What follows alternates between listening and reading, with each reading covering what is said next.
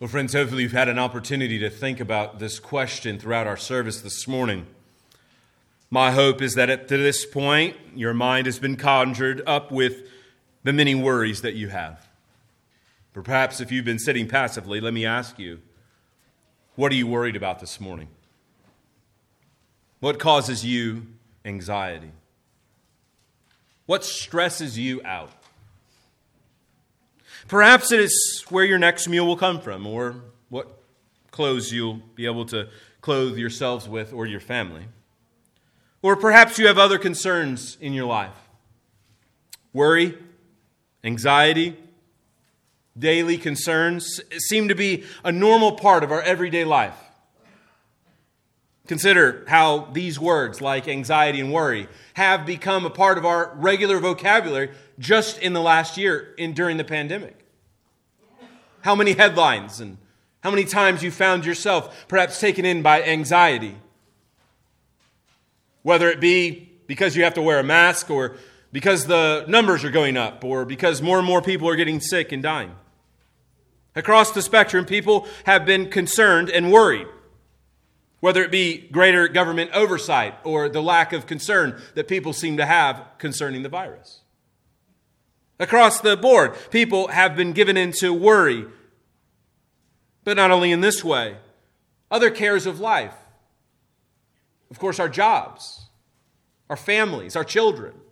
The list goes on and on. We could sit and list out on a giant whiteboard all of the worries that we've had just today.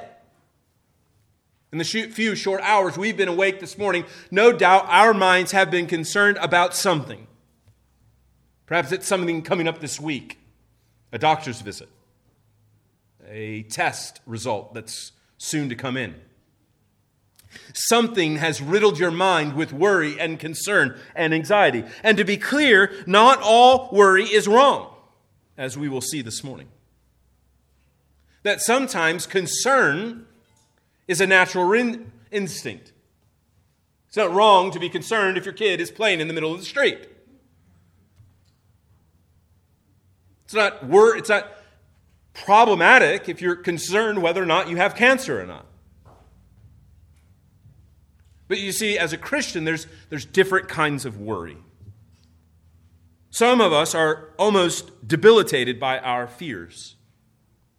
We almost shut down by our worries and concerns. Anxieties drive our life. Our patterns, our behaviors are changed because of our anxieties. We do and act in a certain way because we are worried and given into excessive worry. But what you are worried about is important.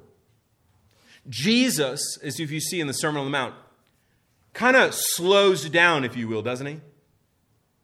This morning we're going to consider a very lengthy passage in a very short sermon. Because Jesus understands that people will be taken in by worry and anxiety. And this morning, friend, I want you to hear this. Because you might feel that we're like beating you up and you're kind of getting your head knocked around this morning. Here's the thing. Jesus loves you. And He's meeting you where you are this morning in this passage. By lovingly showing you the foolishness of your worry. And it is loving, isn't it, for Jesus to come alongside and say, "Oh friend, what a fool you've been to worry yourself with these things. Do you not know that you have a Father who is in heaven, whose responsibility is to care about these things? They're not your responsibility today. Did you know that what you worry about reveals the level of your own faith? That the greater the worry and anxiety in your life, the less faith you have? And so this morning, it is a matter of faith. It is a fight of faith this morning. It is a struggle, and it is real. And it is not something that you and I as Christians should just say, it's just part of life. We're going to worry. We're going to have anxiety. We're just going to have to deal with it. No, we need to take it to the cross this morning.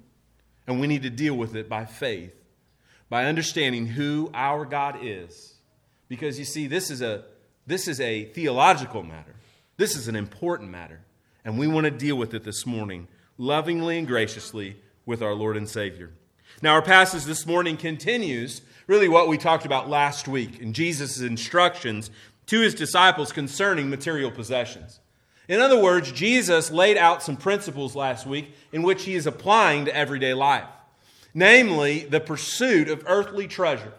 You see, if you're consumed with earthly treasure, if you're consumed with mere material possessions, you will be more prone to have anxiety and worry. If your sole focus in life is the here and now, then your life is going to be filled with worry and anxiety. But, as you'll see this morning, if you apply the biblical remedy to worry and anxiety, that is, seek first the kingdom of God and his righteousness, you'll begin to see that worry fades, anxiety fades. We've said it like this before. Friend, I want you to ask a question this morning. What you're worried most about today, if you are a believer in Christ, what you are most worried about today, will you care about that in 1 trillion years? And if the answer to that is no, then it is an earthly treasure. It's a temporary thing. And Jesus is calling us to the eternal, to think and to put all things not in the temporal context that often life is found, but rather in the eternal. Is this really something to get all worried about? Friends, I invite you to turn to Matthew chapter 6 this morning, and I'm going to begin reading in verse 25. Matthew chapter 6, verse 25. My favorite part of the whole Sermon on the Mount, probably yours as well. You know it well, maybe you've studied it. I'm excited to preach it this morning. Jesus says, "Therefore I tell you, do not be anxious about your life, what you'll eat, what you'll drink, nor about your body, what you'll put on. Is not life more than food, and the body more than clothing? Look at the birds of the air. They neither sow nor reap nor gather into barns, yet your heavenly Father feeds them. Are you not of more value than they? And which one of you, by being anxious, can add a single hour to his span of life? And why are you anxious about clothing? Consider the lilies of the field, how they grow. They neither toil nor spin. Yet I tell you, even Solomon in all of his glory was not arrayed like one of these. But if God so clothes the grass of the field, which today is alive and tomorrow is thrown into the oven, will he not much more clothe you, O you of little faith?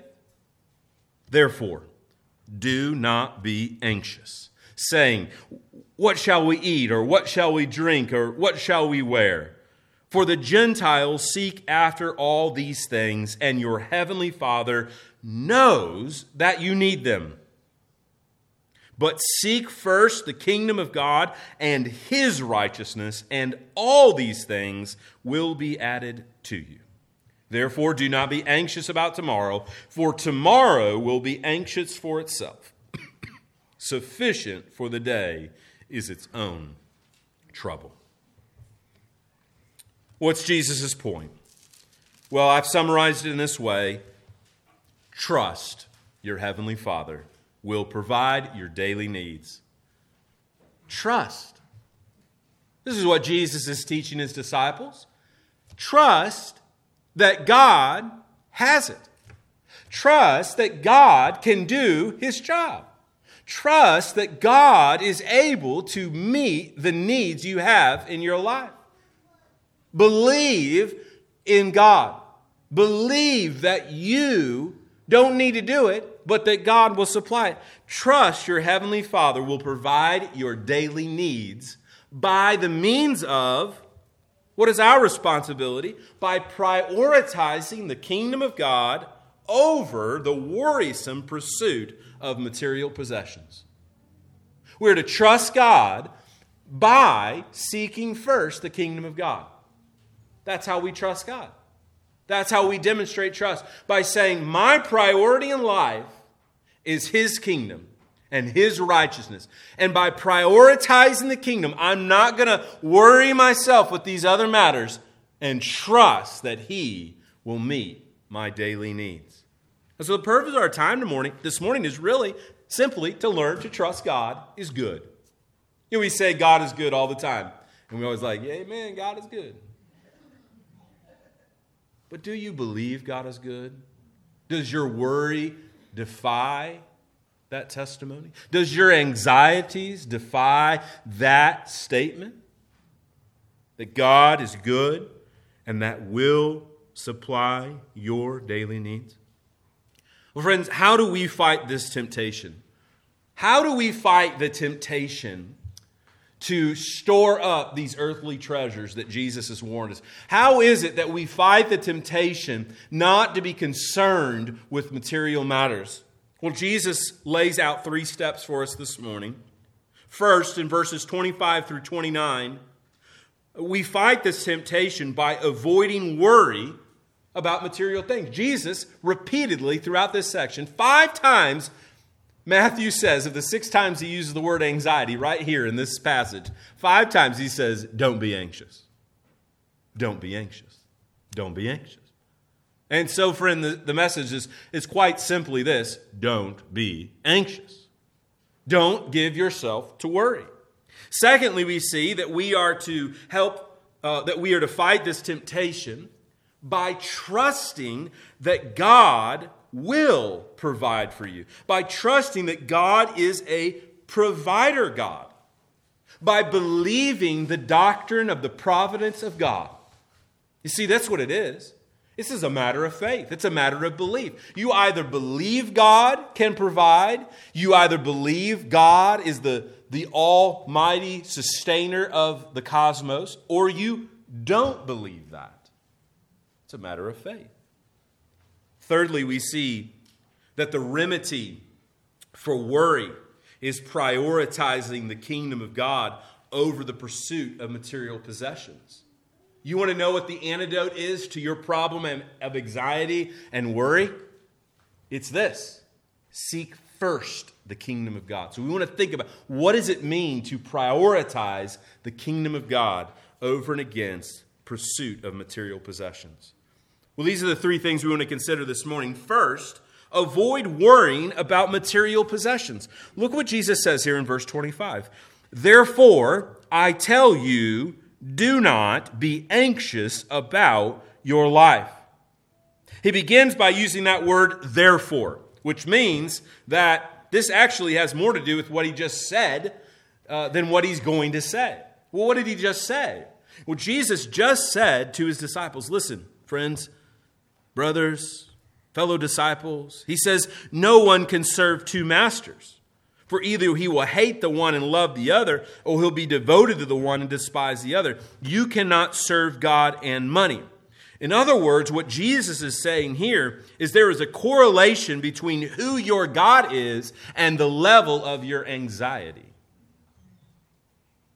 Remember last week, we talked about you don't really own your stuff owns you. Remember that?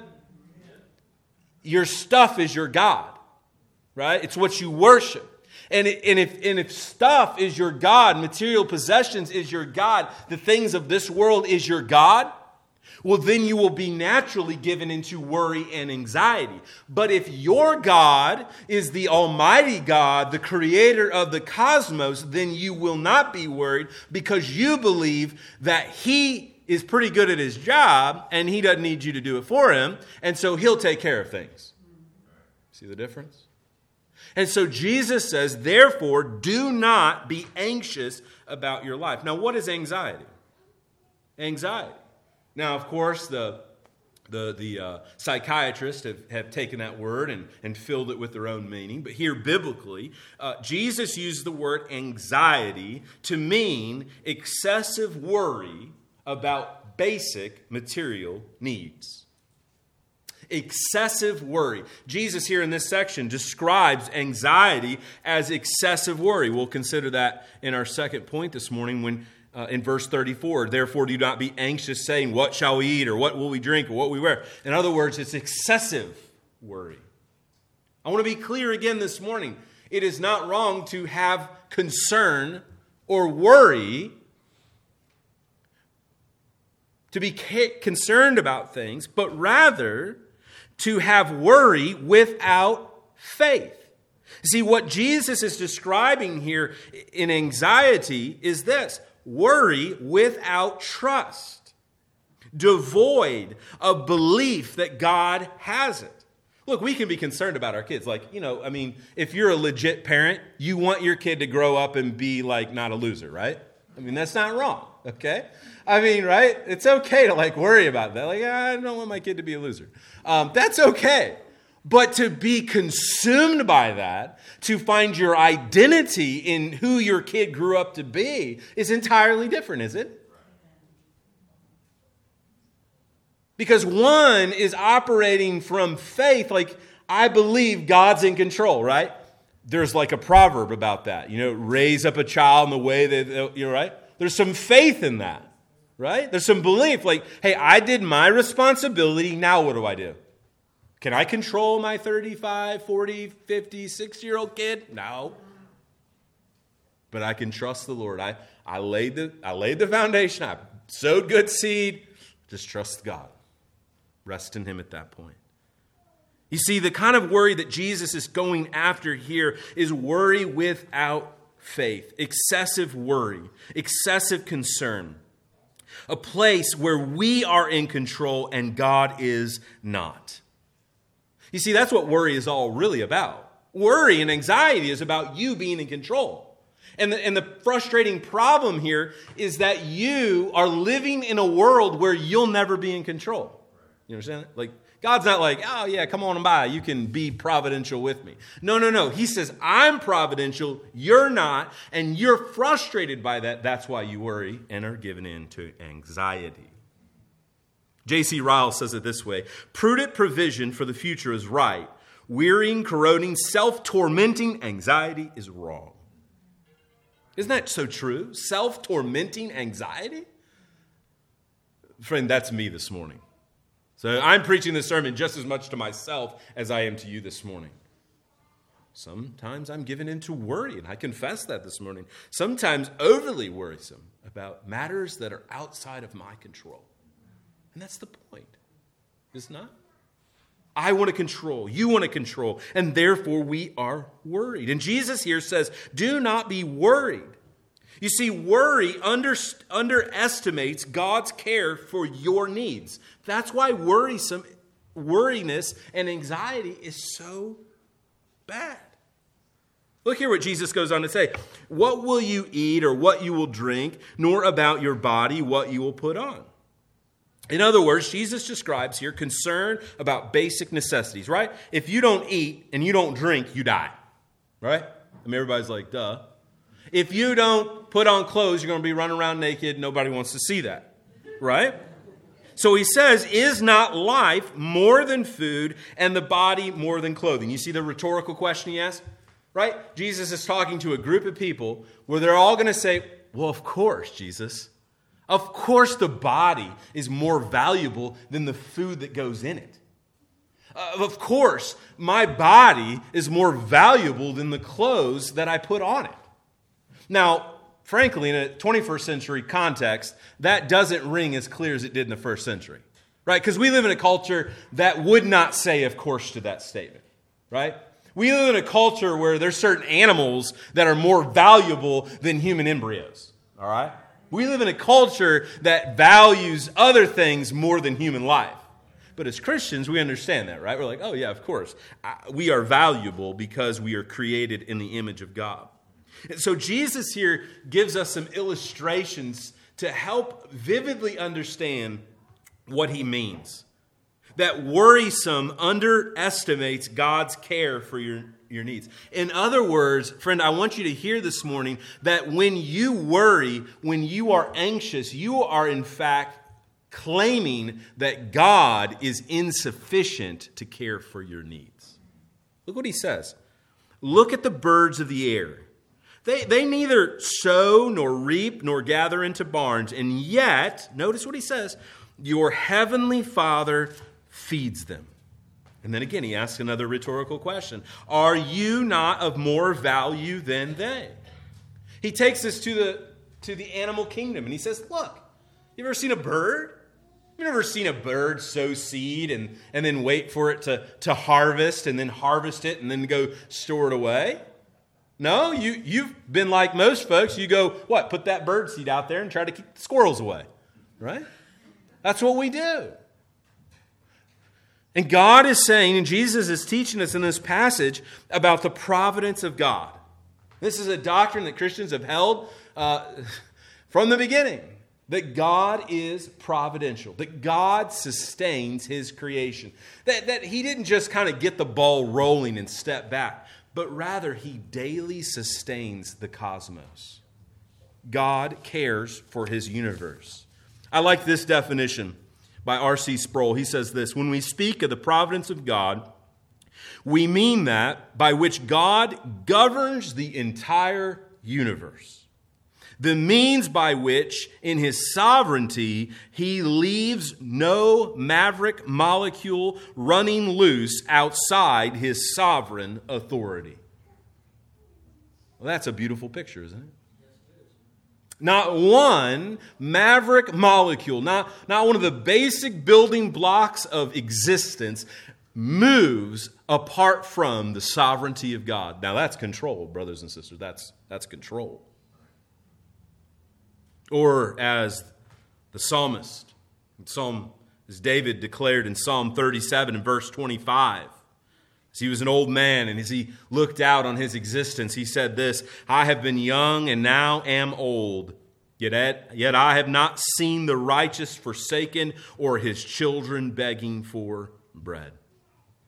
Now, does that mean that people don't go hungry, that Christians don't often sometimes suffer starvation, or that whole host of birds are wiped out from civilization?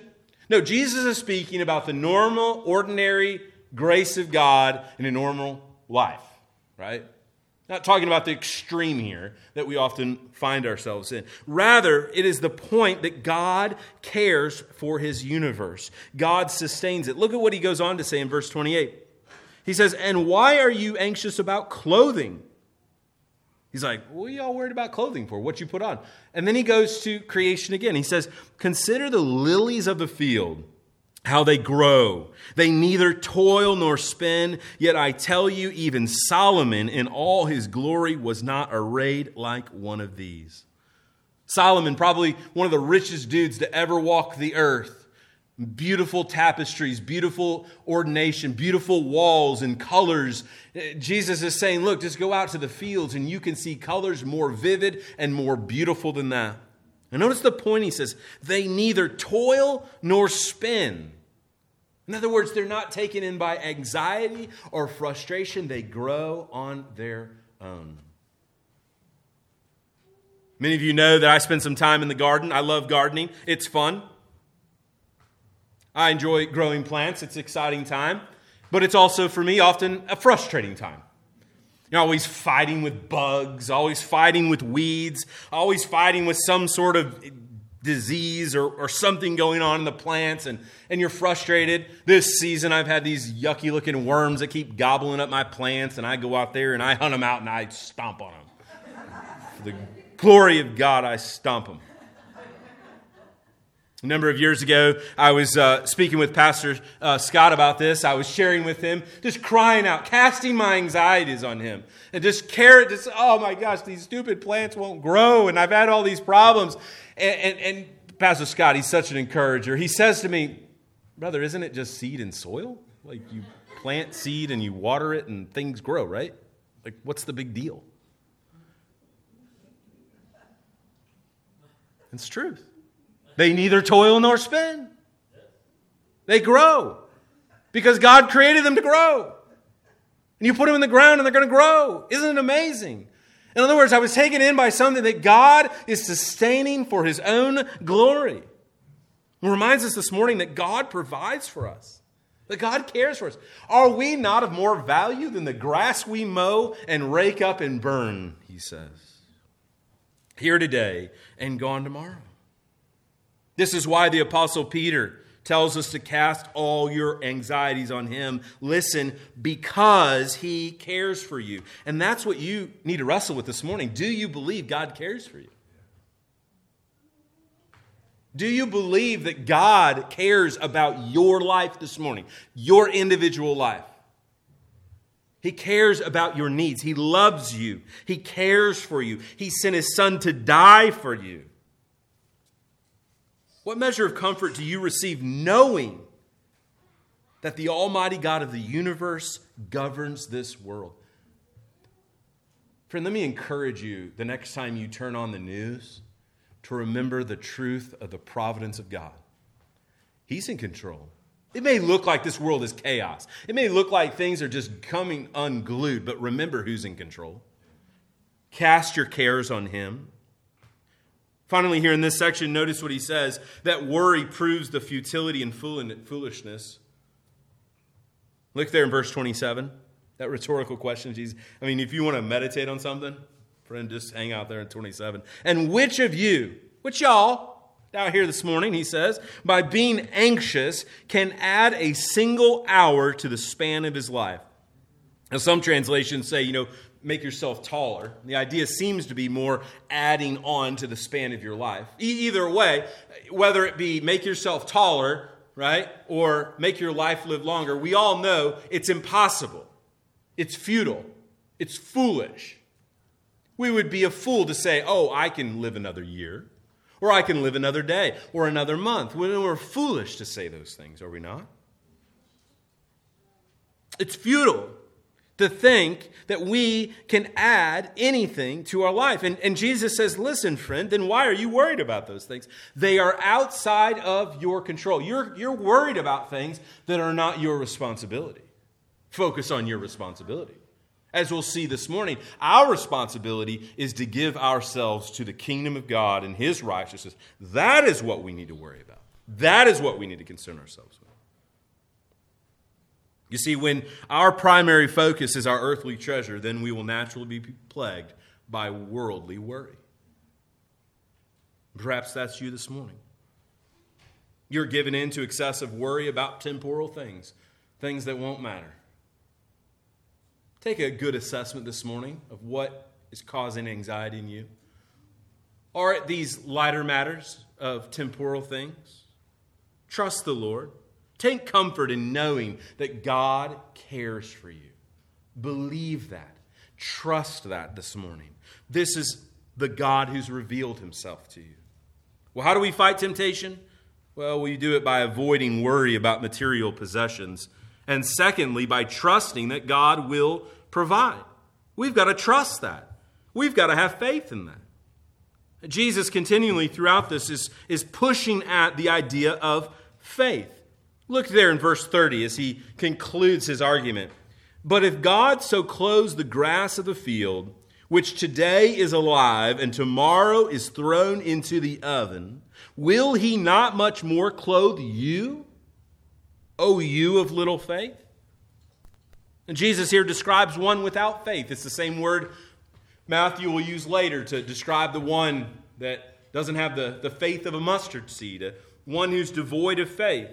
You see, worry demonstrates a lack of faith in God's ability to provide. You see, that's what we're doubting. God, you're not able. You can't do it. You can't supply my daily bread. You can't meet my need. You can't help me in this area that I'm worried and anxious about. And so this is a fight of faith. It's doubting whether or not God has the ability. This is what he says again. Look at verse. Will he not much more clothe you?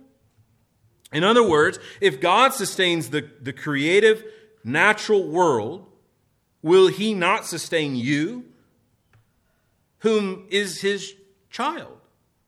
Now, throughout this section, Jesus repeatedly uses the language of Heavenly Father, and it's not by accident. He wants you to know that you are in a special relationship with the Almighty God. You are his child. And our Heavenly Father is a good Father. He provides for his children. Well, not only does worry demonstrate our lack of faith in the ability of God, but excessive worry undermines our ability to trust in God. Look what he says in verse 31. Therefore, do not be anxious, saying, what shall we eat, or what shall we drink, or what shall we wear? In other words, he's describing here one who is taken in by excessive worry, always running around, worried about something. What am I going to drink? What am I going to eat? What am I going to do? What about this? What about that? It's excessive in nature. And Sproul says it this way, prayer is one of the greatest antidotes to worry. That's so true, isn't it? You know, often there's a correlation between our prayer and our worry. We worry a lot because we pray little, right? If we prayed more, we'd worry less. Prayer has this ability to give perspective, doesn't it? Casting your anxieties on Him. Or as we learn in the scriptures in Philippians chapter 4, do not be anxious about anything. Wow, that's a pretty inclusive statement, isn't it? Do not be worried about anything. Do not be anxious about a thing.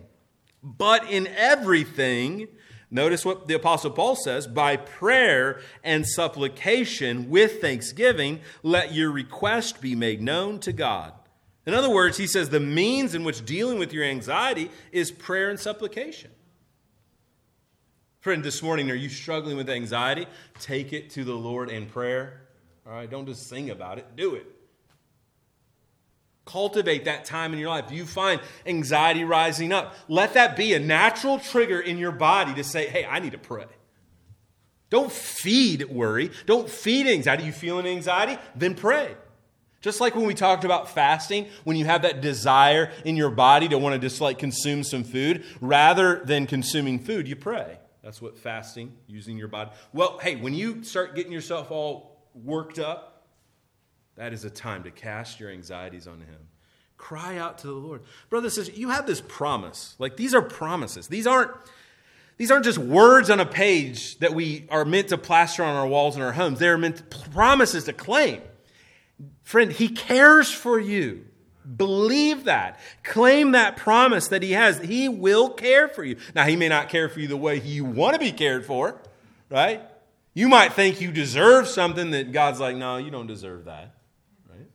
So don't be confused about what you think you need versus what you want, all right? But trust the Lord. Not only that, we see in verse 32 that worry doubts the Lord's omniscience. It's a big Bible word. Omniscience means that God is all-knowing. He knows all, sees all. Not because He's looking through some glass, but because He's present. He's everywhere. He sees and knows all things. Look here in verse 32 what Jesus says. For the Gentiles seek after these things. And listen, and your heavenly Father knows that you need them all. You hear that? He knows you need it before you even ask. Now, the little kid in the back says, well, then why do I need to ask? You've missed the point of prayer. The Lord knows. Isn't that a wonderful truth to rest in? Before you even utter the word, before you even cry out to God in prayer, He knows, friend, where you're at. He just wants you to talk to Him about it. He wants you to trust that He has you, that He will sustain you, that He will keep you. Throughout this section of chapter 6, Jesus regularly comes back to the doctrine of the omniscience of God. In verses 4, 6, and 18, he presses home this point that you are doing these things to a God who sees in secret. One of those poignant verses that he has in this section comes in verse 8. Similarly here, when contrasting with the Gentiles and the non-believers and the religious leaders, Jesus says, do not be like them, for your Father knows what you need before you ask Him. Similarly, he repeats the same idea here, that your Father knows you need them all. Brothers and sisters, it is encouraging to know that not one prayer request was not known by God beforehand. That's why we come with confidence. We don't have to give God context when we talk to him. We don't be like, hey, God, you got to understand, this is what's been going on in my life, and I really need you to get involved in it. No. He's like, man, I've been involved in it all along.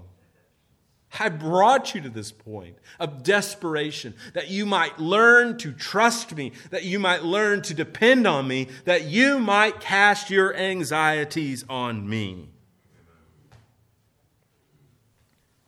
Friend, where do you doubt the Lord's care for you this morning? Do you struggle with excessive worry? Just be honest. Are you a worrywart? Are you an anxious person? Friend, do you see the correlation between your worry and the lack of trust in the Lord? Do you just see how that hurts our witness to a lost and dying world? How are we to be people who are consumed by anxiety and worry, and yet be the same people in an appeal in the gospel say, trust Jesus, trust in the Lord? If we're so worried about material things, how are we ever going to be able to convince anybody to trust the Lord for real eternal things? Like, seriously, you're asking someone to trust, to put their soul in Jesus, to go all in on Jesus, but yet you can't go all in on him on material things? They don't make no sense. You can see why we are unbelievable to many people, because the way we live our lives, the way we're driven by anxiety and excessive worry. This is why it's so essential. And why finally we see here we must prioritize the kingdom of God over the pursuit of material things. Look what he says in verse 33. But seek first the kingdom of God and his righteousness, and all these things will be added to you. Worry demonstrates wrong priorities. That's the point. When you worry, you've got the wrong priority in life. You're worried about the wrong things. You're concerned by the wrong things. Look here at the word Jesus says, first, but seek first. Now we might think that Jesus is speaking here of chronological order. In other words, we do our church thing first, then we can worry about material things. That's not the point. Jesus here is not speaking of chronology, but rather here of cardinal. The cardinal, first, second, third. In other words, he's speaking here of preeminence. That the kingdom of God is to permeate every aspect of our thinking and actions. Like a giant umbrella, it is to touch everything in our lives. It is first and foremost in that way. It is a priority. It's a first. It's a cardinal first. It's the one thing that we live for. Jesus here contrasts that seeking of the Gentiles in verse 32. You notice what he says, the Gentiles seek after these things. Verse 33, but seek first the kingdom of God, and all these things will be added to you. We use that illustration of two ways to live. Brothers and sisters, it really is that simple. There are only two ways to live in this world. There's only two. There's not a bunch of ways. No, there's two ways. That's it. Either your way or God's way. That's really it. It's quite that simple. When you talk to your lost neighbor or your lost friend, it's just two ways. They're either living life their way or they're seeking to live God's way. And here Jesus says, there are two ways to live. You can live like the Gentiles, or you can live the righteous way, the God-honoring way, the way that seeks the glory of God, the one that seeks the kingdom of God. In other words, his rule and reign. Now, Matthew often uses in his gospel the kingdom of heaven. So if you're reading the gospel of Matthew, you'll see over and over the kingdom of heaven, the kingdom of heaven. He rarely uses the kingdom of God. And I think for intentional reasons here, he focuses in on the providence of God again. The Almighty God, the ruler of the cosmos, the one who knows all and sustains all. Jesus here wants our minds filled with the one who is in control, and that we are under his rule and reign.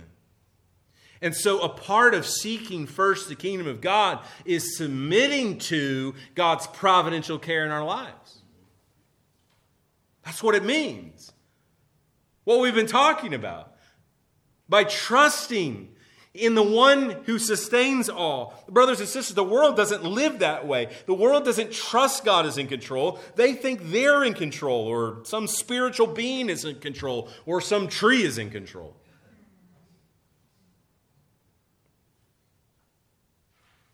Worry demonstrates wrong priorities in our lives, and we want to take the right priority, that the kingdom of God. That is why we do kingdom things.